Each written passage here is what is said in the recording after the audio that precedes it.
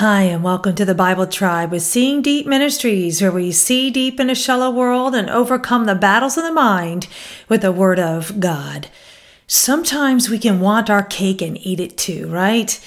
But our compromise will bear fruit eventually. A deal only works when both sides honor it, yet God always keeps his end of his covenant. Reading today in the book of Deuteronomy 29 and 30, and the verse of the day is Deuteronomy 29, verse 9. So keep the words of this covenant to do them, that you may prosper in all that you do.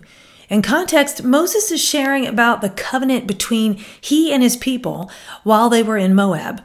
Starting in verse 1. These are the words of the covenant that the Lord commanded Moses to make with the people of Israel in the land of Moab, besides the covenant that he had made with them at Horeb.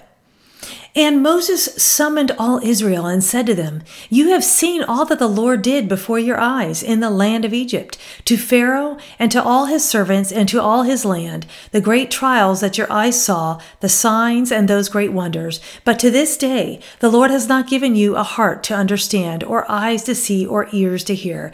I have led you 40 years in the wilderness. Your clothes have not worn out on you, and your sandals have not worn off your feet.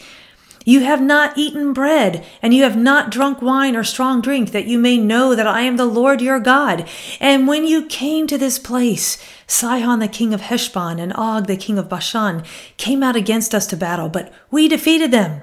We took their land and gave it for an inheritance to the Reubenites, the Gadites, and the half-tribe of the Manassites.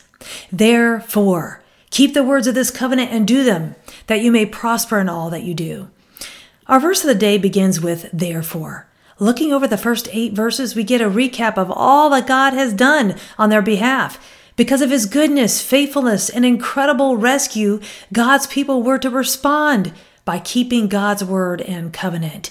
God knew that the inclination of their heart was to sin, and he wanted blessings for them. What about us? I chose the key word do, which is the Hebrew word asar. It means to follow, fulfill, become. Thought of the day. A deal only works when both sides honor it. Application. Because of all God has done for us, may we be faithful to keep our end of the covenant with our great God.